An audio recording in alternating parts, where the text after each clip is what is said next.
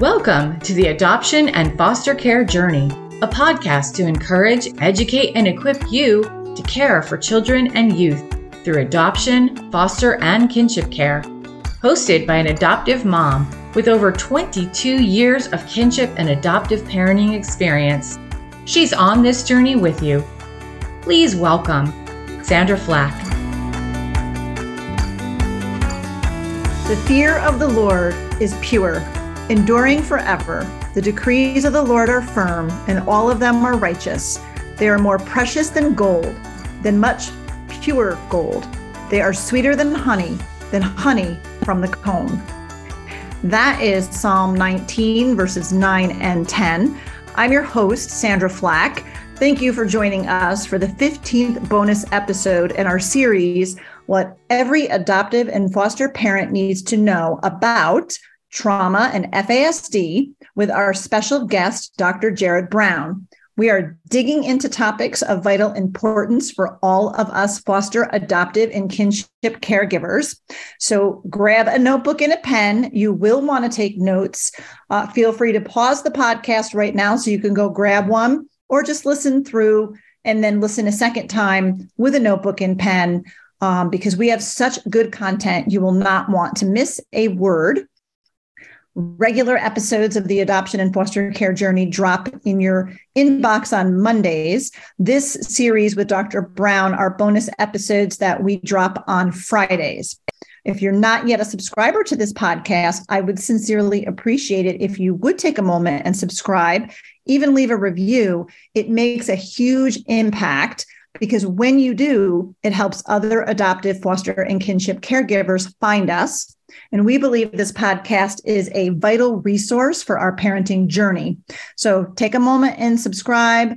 Let your fellow adoptive and fostering friends know. Share about our episodes on your social media. That way we can really spread the word and provide this vital resource.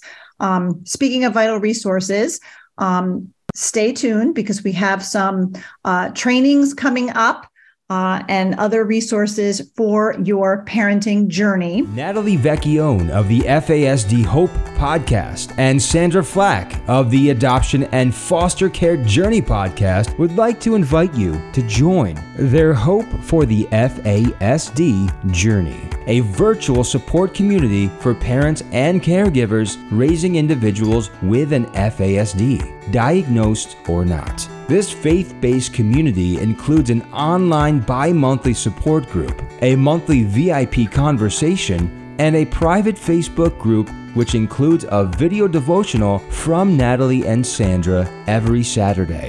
To register, visit justicefororphans.org/training/FASD.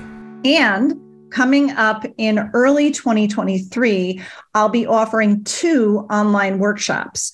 The first one is a free 45-minute lunch and learn, which is an introduction to FASD, fetal alcohol spectrum disorders. That will be on Wednesday, January 18th at 1 p.m. Eastern Time. And I'm going to be doing a 3-hour, kind of like a deep dive into FASD using the Facets neurobehavioral model. It's on neurobehavioral conditions, including FASD, understanding and application of the Facets brain-based approach. That 3-hour workshop will be on Saturday, January 21st, which is, I'm offering it on a Saturday just to see how many people, if that's a good time slot. And that will be at 10 a.m. Eastern Time. There is a registration fee for the deep dives for the 3-hour, but to register for either, because you have to register for either one, even the free one, you can register on our website at justicefororphansny.org /click events. We will include a link to our website in the show notes for this episode to make it easy for you to find and to register. Now to our guest. Dr. Jared Brown, PhD, is an assistant professor for Concordia University in St. Paul, Minnesota. Jared has also been employed with Pathways Counseling Center in St. Paul for the past 17 years, Pathways provides programs and services benefiting individuals impacted by mental illness and addictions. Jared is also the founder and CEO of the American Institute for the Advancement of Forensic Studies and the editor-in-chief of Forensic Scholars Today. Jared has completed 4 separate master's degree programs and holds graduate certificates in autism spectrum disorder, other health disabilities, and traumatic brain injuries. Jared is also certified as a youth fire setting prevention intervention specialist, an anger resolution therapist, a Thinking for a Change facilitator, a fetal alcohol spectrum disorders trainer, an autism specialist, and a mental health integrative medicine provider. He knows all of the things, and that's why we have him here with us. Please welcome back Dr. Jared Brown. Hey, Jared.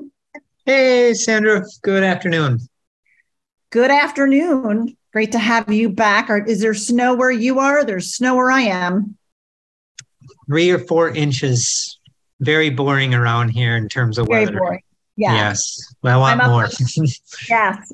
I'm up in the Adirondacks of upstate New York, recording remotely, and I've got about 8 to 10 inches here. But our friends, a couple hours west down in the Buffalo area, they were slammed with record-breaking 5 feet of snow. So I'm kind of glad I'm not there. Amazing. Yeah. So last week, you unpacked for us the impact of sugar consumption on the brain, especially individuals with an FASD. Today, we're going to zero in on sugary sweetened beverages. I think this is a big one. Since here in the United States, I'm thinking soda, sweet tea, and the flavored coffee beverages, which are very popular. They're a huge part of our culture. So, Jared, is there a difference between the sugary food consumption and sugary sweetened beverage intake? Well, sugar sweetened beverage intake is like a liquid carbohydrate, and it's one of the ways in which people get a lot of added sugar in their diet. Yeah. And I can only imagine that it's really, we're drinking it and not even realizing how much we're consuming. Absolutely. And I mean, when I was younger, I drank this stuff too, and I didn't know anything about it. And you just did it because everyone did it and everyone around you did it. And every place that you ever stepped foot in sold it. And you just didn't think twice of it. Yeah. And that's like, soda. We all grew up with lots of soda around us, but now it seems like that culture is, I think of the, all of the coffee shops and all the convenience places and every place that everybody's getting their flavored coffees and their, caramel lattes and mocha things. And just all of those, whether they're cold or hot, just have become sort of a staple of everybody's diet, it seems. So I'm sure that that's also only exacerbated the intake of sugar in the American diet. Definitely. And again, I will be coming at this through the lens of behavioral health. And everything I'm saying is supported in the research literature. And I would recommend before implementing any strategies, again, talk to your healthcare provider, talk to a nutritionist. This is just general education. And through an FASD lens, there is virtually nothing in terms of empirical-based research that has looked at this topic within the context of FASD. However, there are a ton of studies that have looked at sugar-sweetened beverages on health effects of all kinds of populations, and there's actually a good handful of studies that have looked at sugar-sweetened beverage consumption among people on the autism spectrum. What I can say anecdotally, cases I've consulted on, very, very high percentage of the clients with FASD seem to have a problematic relationship with sugar. And lots of clients that I've known personally absolutely drink excessive amounts of sugar-sweetened beverages. There's one case I consulted on. The gentleman drank 2 separate 2 liters of soda every single day. I can't get my head around that. So we'll talk about all these things. But when you think of the basics of sugar-sweetened beverages, I mentioned before, it's a liquid carbohydrate. it's a threat to our health, no doubt about it. I mean, if you have one here and there, probably no big deal, but I'm more looking at the lens of kind of a lifestyle. This is continuous use every day, multiple times a day over long periods of time. Depending on what study you look at, what website you look at, some say it's the single largest source of calories and added sugar in our American diets. Sugar sweetened beverages, there's a lot of them out there, but it's any non-diet, non-alcoholic beverage with added sugar. I'll talk about a lot of the different ones that fall under the umbrella. Obviously, drinking soda or pop are at the top of the list. And they typically provide little to no nutritional value. They're typically less filling than solid foods. They can be hot or cold drinks. And when people drink these drinks, they typically, in a lot of cases, continue to feel hungry after drinking them, despite the fact that they contain a ton of calories, which, looking at the obesity epidemic and metabolic dysfunction and blood sugar dysregulation, I mean, we have to consider this topic. I'm not saying it's a direct cause. Some people may say it is. Some people say it's indirect, but it's a factor we need to take into account. So, go ahead. Oh, I was just going to say, I was going to ask you to share what the research shows. What is that impact of sugary sweetened beverage consumption? Yeah, first, what are the beverages that fall under this umbrella? So first of all, energy drinks with sugar, fruit punches, regular soda. Sometimes you see slushies included under the definition, depending on what definition you look at. Sports drinks, and there's some studies that say, I've come across this, that sports drinks are marketed to athletes, but the majority of people who drink sports drinks are not athletes. So take that into account. Yeah. Sweetened coffees, sweetened iced teas, sweetened packaged drinks, sweetened powdered drinks, sweetened waters, vitamin waters with lots of sugar added, all of those things. So when we think of the consequences associated with excessive sugar sweetened beverage consumption, lots of studies that have studied many subtopics. Allostatic load has been studied within this context. Allostatic load is wear and tear in the body, and it's just kind of a biological marker for just our bodies aging too fast. It's been studied within the context of increased inflammation, loneliness, sedentary behaviors. So people that live a sedentary lifestyle, some articles point to the fact that they may be more likely to consume sugar sweetened beverages and other sugar products. It's been looked at within the context of behavioral problems and asthma, insulin sensitivity, kidney disease, non-alcoholic liver disease, obesity, depression, dental issues, tooth decay, weakened bones, increased risk of fractures, heart disease, gout.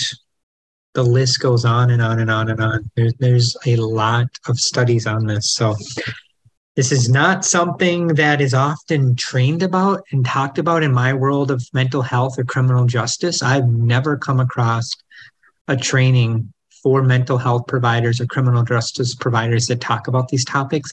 I've been doing a lot more podcasts, and I am developing professional trainings on these topics because I believe it's that important.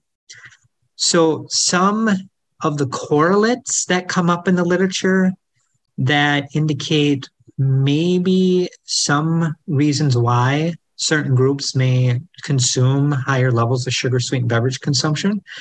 The topic of affordability comes up. These are cheap and they taste good. Sometimes they're marketed with packaging that looks fun, and other people do it. The commercials look fun. Hey, I want to get in on this. Lower physical activity. So again, living a sedentary lifestyle. Lower socioeconomic status is a possible correlate. So you don't have a lot of money. Sometimes you might be more likely to shop at places that serve or provide food that is cheaper, that might not be that good for you.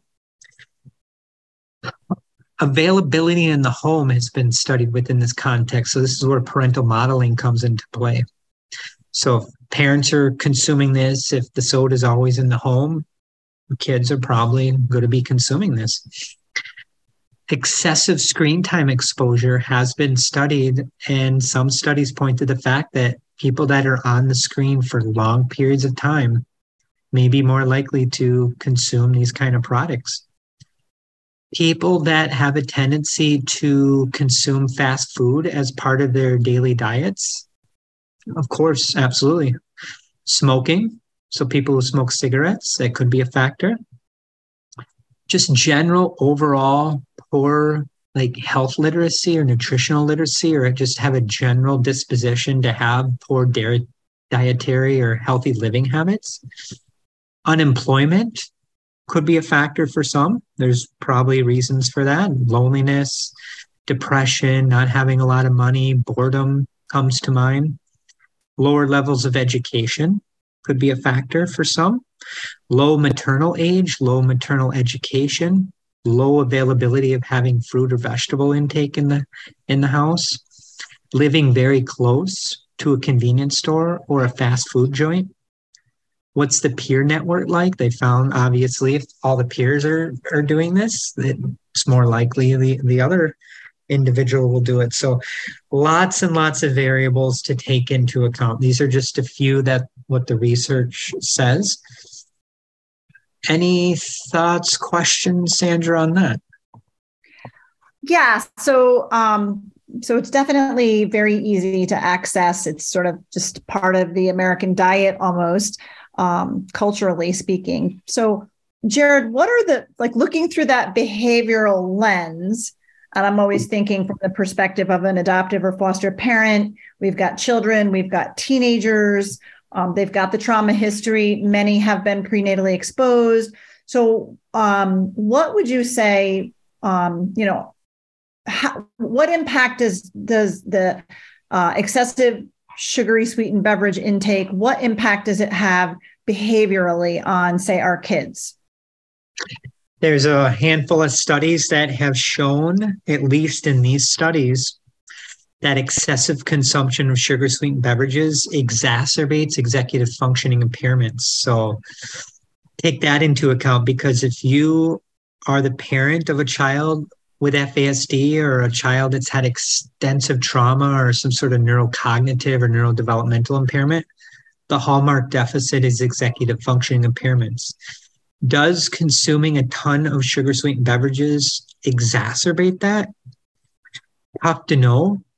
I would say most likely, yes. If it's been shown in the general population to exacerbate executive functioning impairments, which we know under the umbrella of executive function is inhibition, working memory, cognitive flexibility. We've also talked in this series about abstract reasoning, information processing, those kind of things. There's a couple studies that have also looked at what role does impulsivity play here. So not being able to put on those brakes, pausing, reflecting. People having low levels of impulse control might be more likely to overeat or binge eat. And they've actually studied this within the context of sugar-sweetened beverages. There was a study, I believe, don't quote me on the year, I think it was 2014, that looked at excessive sugar-sweetened beverage consumption and sugar-sweetened snack consumption. And in that study, they found that the consumption of these products to the excess impacted inhibition, our internal parking brake, and contributed to poor decision-making abilities as well. So really fascinating stuff there. There's a study actually earlier this year that looked at high intake foods that really represented a very poor diet, and part of that was sugar-sweetened beverage consumption along with sugar-sweetened treats and things like that. And this particular study found that it increased the odds of the individuals having mathematical difficulties. So it had an impact on learning. So really fascinating study there. I know another study that has looked at this within the context of mental health. I mean, there's a lot of studies that looked at mental health, but they found that sugar sweetened beverage consumption may increase the risk for depression. So if you just look at the nutritional literature in general and how it might be associated with depression, just be aware again, at the top of the list is sugar sweetened beverage consumption. They study that, but they typically look at like other processed foods.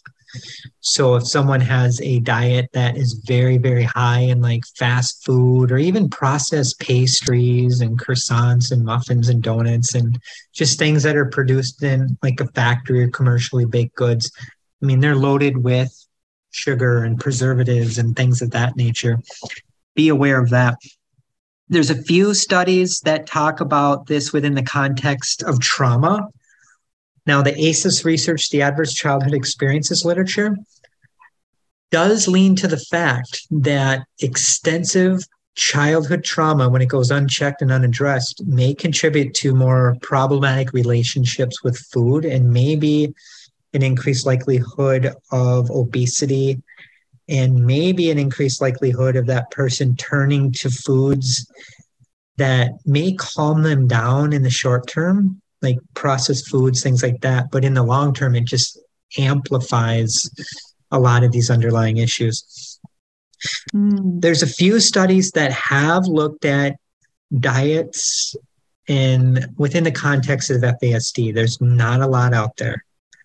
But the limited research to date, at least with these smaller sample sizes, leans to the fact that, at least in these studies, that they may be more likely to want to consume a diet more high in simple sugars and that might have lack of micronutrients, and they might have more feeding patterns that are more selective as well. So they might have more narrow, rigid eating patterns. So just be aware of that. I mean, small sample sizes, small amount of studies, but at least anecdotally, I see it come up.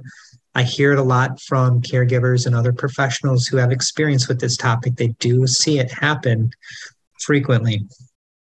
Unfortunately, too, there is evidence to support the fact that a sizable minority of infants consume sugar-sweetened beverages during the first year of life. And I know there is research out there that points to the fact that infants that first year of life should not have sugar-sweetened beverages because it can be very detrimental to brain and body development.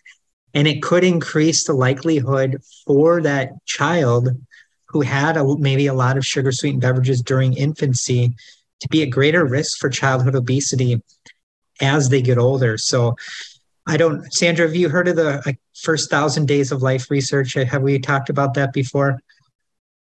I've heard of it. I'm not very familiar with it, but what you're saying makes a whole lot of sense to me. But go ahead with what you were going to say about it. So your audience, I would just recommend learning about the first 1,000 days of life research. So basically, the first 1,000 days of life starts at day one of conception and then go out from 1,000 days from there.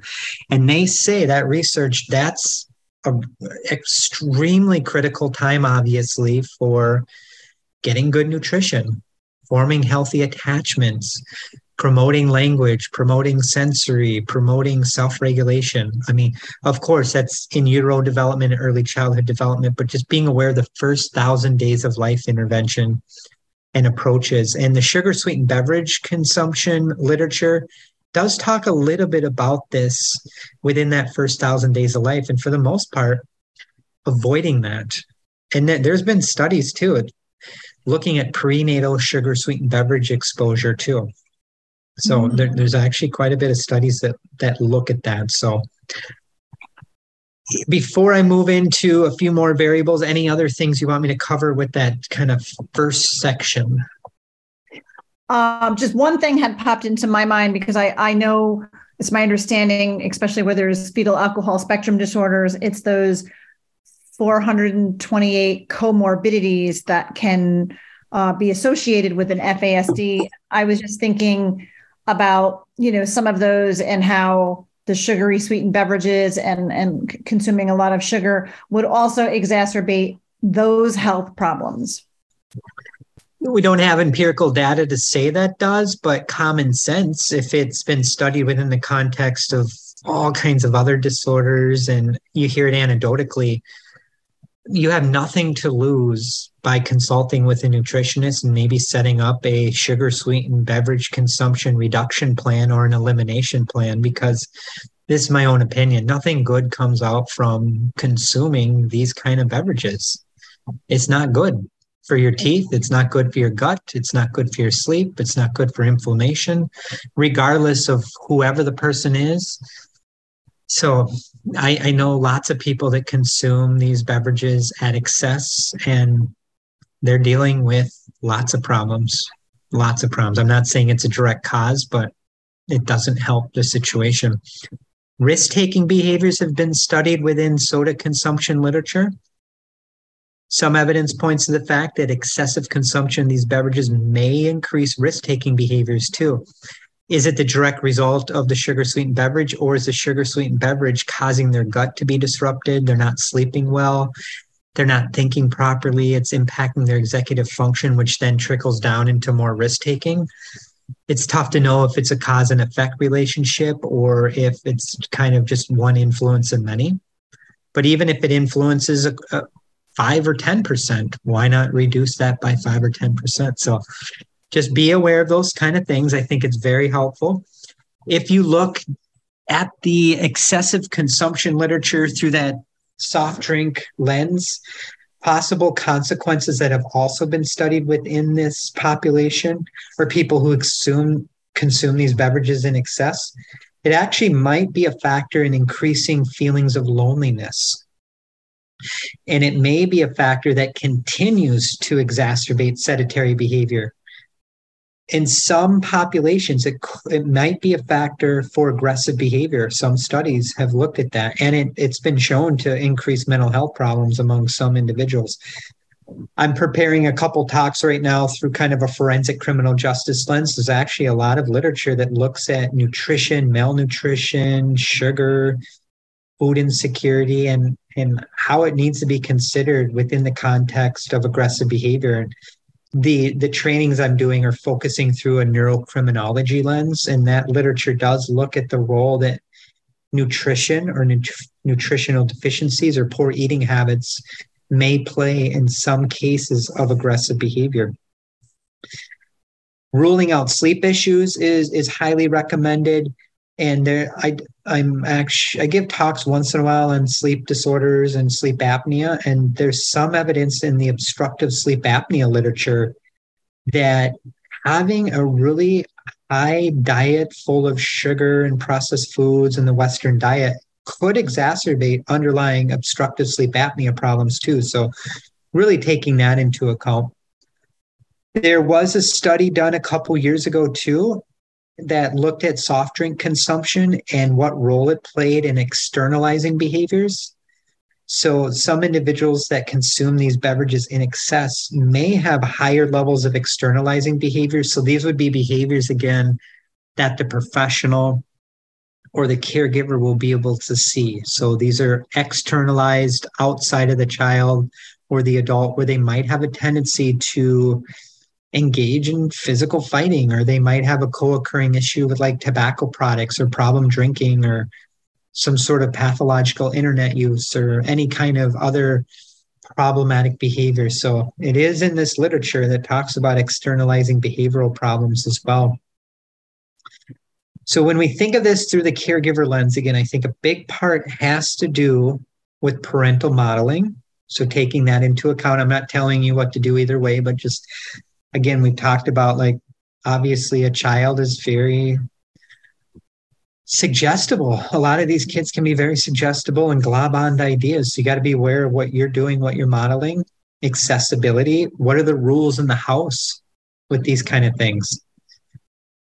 What kind of accessibility does the child have to other kinds of snacks? Are they always having snacks that are like processed and sugar sweetened snacks, those kind of things? Do they have food outlets at school where they go to school in the morning, they skip breakfast? There's some evidence to support if you skip breakfast, young kids, they may be more likely to go to school. and consume some of these unhealthy products. So availability at school needs to be taken into account. Walking home from school, or they always walking past a fast food joint or some sort of convenience store, and they have a few dollars in their pocket every day, and they go in there and they're doing those things. So some things to think about. Before I move into like some screening considerations, intervention things, any thoughts from your lens, Sandra? Well, I was just thinking about, and you were kind of laying it out there, how easy, the easy access, it's readily available to our kids, whether they're, we may, and I know for myself, I don't buy soda, I don't buy sugary, juice, I don't buy those things at home. But now I have a kid who drives or a kid who goes to school, and it's just so easy for them to access it. So, what can parents and caregivers do if it seems that our kids are having a problem and they're consuming a lot of sugary beverages? What can we do? Seek advice from the healthcare provider, the nutritionist. Really think about this, maybe in conjunction with a nutritionist. What are the values in the home around food? I don't think people think about this much. Like, what are your household values around food and nutrition, for one? What are the attitudes of each group member about eating healthy or not eating healthy? What is everyone's knowledge? Like, if people don't know how to read a label or don't understand a carb or a gram of sugar, or what does a serving truly mean? If you buy a large soda, that's not one serving. There's usually like 2.5 servings in there. So you got to like 2.5 times what it says on the label. And then work on enhancing your skills, your awareness, how you read labels, how you model this behavior. I think those are a few things to take into account. Any kind of interventions when we're looking at these topics, working with counselors, maybe focusing on self-regulation training, again, learning how to pause, reflect, delay gratification. If people can't delay gratification, and if they have some sort of addictive tendency to whatever it is, they're probably not going to be able to stop that without intervention. Focusing on enhancing executive function. So maybe, again, working with an executive functioning coach or some sort of skills worker or a therapist.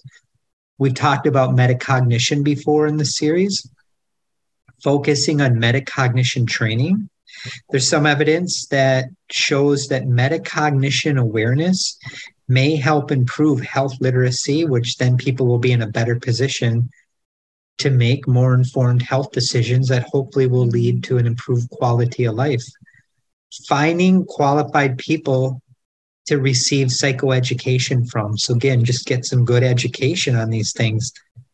Because back in the day, I didn't know any of this stuff. Once I became educated, I felt, again, more empowered to make changes. Self-efficacy, parental self-efficacy. And I think that comes with encouragement, with education. If we can improve our self-confidence and our knowledge and our resources and our network, we'll be in a better position to feel empowered to make these changes. Promote emotional intelligence. Maybe you're working with, maybe you have a child that has a profound neurodevelopmental disorder. Some of these interventions may be more difficult to implement in the short term. Look to a long-term lens. But whatever you can do through that family lens, promoting your knowledge is going to be very helpful. Focusing on improving self-esteem, improving one's optimism, reduce sedentary behavior. So maybe working with a exercise specialist or someone that can set up a plan to help the family move more. Because if the family, all they do is come home after work and school and they're all in their gadgets till dinner time, they eat and then they go back to their gadgets, that's not good. Focusing on strengths-based approaches, I think, is very, very helpful too. Some of the sugar-sweetened beverage literature also talks about getting interventions into the schools. So developing like lesson plans for the schools to teach kids about these things. Having more communication between students and parents and peer supports, and setting up schools in a manner that promotes health and wellness and nutrition. I'm not knocking any school. I don't know all schools out there, but at least the school I went to for high school, you could get any donut you want, any candy bar you wanted, any flavor of sugar sweetened beverage, pizza whenever you wanted. I mean, it was wonderful to someone who was in high school. Looking back on it, my goodness, that was not cool at all. So really having a whole paradigm shift. I'm not knocking any hospitals. How many hospitals have you guys been to where on the first floor there's a fast food joint? I mean, I've been to several, and there's vending machines everywhere, and there's sodas everywhere, and it's tough. It needs a paradigm shift, in my opinion. Evidence supports the fact that if you can reduce the amount of time you're on the screen, that is an intervention to help reduce sugar sweetened beverage consumption. Want to really target these as well. So helping increase our knowledge or self-efficacy, knowledge in the family system, knowledge at school, all of these things have been shown to be helpful. So those are just a few interventions to try, but talk to your healthcare provider. Our system is not set up in a way that takes a lot of this into account, in my opinion. I think we need a paradigm shift. I really do, in my opinion. And there are people talking about this more and more all the time. And I think our society is starting to get more healthy, but we have a long way to go. Yeah, I think when we know better, right, when we have that education, when we know better, we can do better. If we have that awareness, we can make better choices ourselves. And then we can, really change, our family lifestyle. Like the parents can change their lifestyle to healthy eating, healthy exercise, less, being sedentary, less active, more. All those things really start at home and bringing that awareness. And when we know better around this, we can do better. And you gave us, I was taking notes, you gave us so many things that we can do as parents. If you had to pick, me in the top 3, I want to make sure our listeners can walk away with 3 easy things to remember where they can start today to help our kids, to really to reduce that sugary beverage, sugary food intake. What would your top 3 be, Jared? Always do it in conjunction with a qualified healthcare professional, nutritionist, dietitian, functional medicine specialist.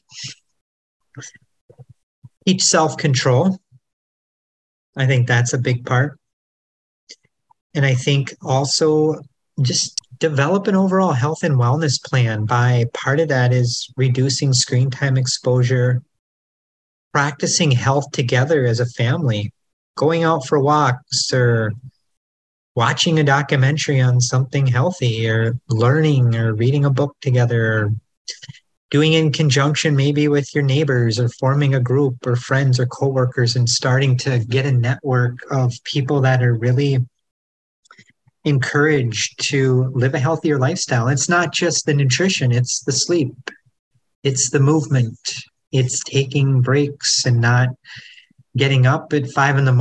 and then running as fast as you can until midnight and then starting the day over again, and you're burning yourself out. So really be mindful of taking time, slow down, breathe, pause, reflect, learn how to say no. I mean, these are just things, and modeling these behaviors to your loved ones. That's where I would start.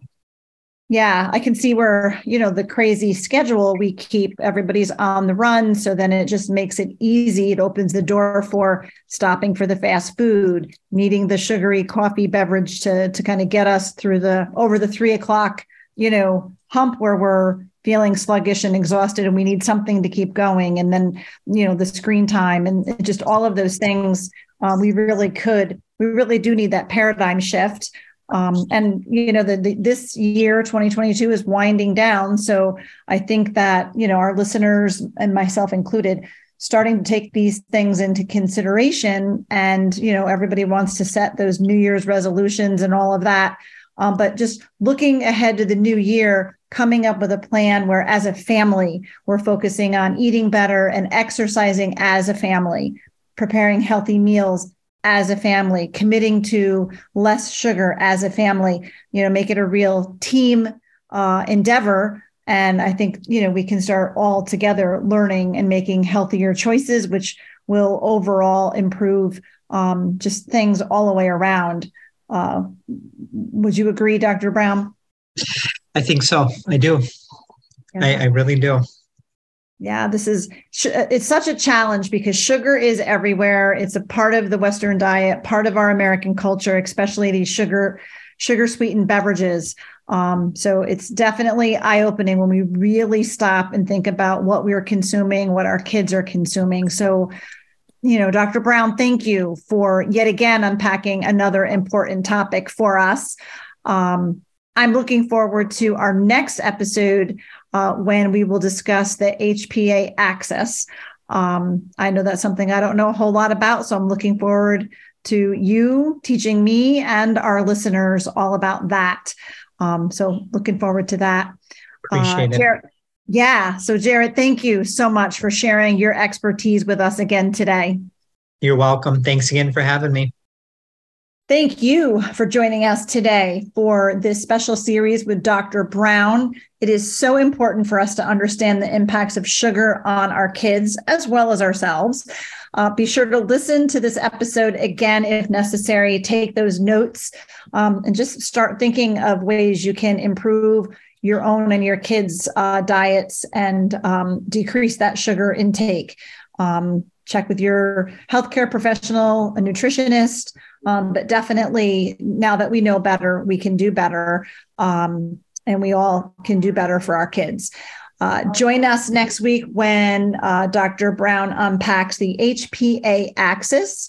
That is the hypothalamic pituitary adrenal axis, which mediates the effects of stressors by regulating numerous physiological processes such as metabolism, immune responses, and the autonomic nervous system. This is a new topic for me, but together we're going to find out how prenatal exposure to alcohol and how trauma affects the HPA axis. I am recording this podcast today from the Adirondacks of upstate New York. A lot of background noise going on between my dog barking and my family kind of coming through. So we're just keeping it real. Remember, our regular episodes drop on Mondays. Be sure to catch those along with these bonus episodes. If you enjoyed the show, be sure to let your fellow adoptive and fostering friends know so that they can listen and be encouraged and equipped too. And don't forget to subscribe to this podcast if you have not done so already. We offer resources and support to parents and caregivers struggling along this journey. So be sure to check out all of our FASD resources from our free Lunch and Learn workshop to our Facets 3-hour workshop coming up in January. You can learn more and you can register at our website, justicefororphansny.org. You can also check out my award-winning book, Orphans No More, A Journey Back to the Father. It's available wherever you buy books. If you order from Amazon, please make sure after you read it that you leave a review. If you'd like a signed copy, which includes a special gift bookmark, you can order it from my website, sandraflack.com. Also, as always, a big shout out to our business sponsors, Tri-Nuclear Corporation, Bishop Boundary Construction, National Bank of Cooksaki, and Coleman Insurance Agency. These businesses care about children and families in crisis, and they help us do what we do. Be sure to find and follow us on Facebook and Instagram at Justice for Orphans. You can also follow me, Sandra Flack, on social media as well. I am grateful that you spent your valuable time with me today, and I am thrilled to have you along for the journey. Thank you for listening to this episode of the Adoption and Foster Care Journey podcast, brought to you by Justice for Orphans. We hope you were encouraged today. Please be sure to subscribe to this podcast and leave a review, and share it with your fellow foster and adoptive parent friends so they can be encouraged too. Be sure to find and follow us on Facebook and Instagram at Justice for Orphans, and check out our website for vital resources at justicefororphansny.org.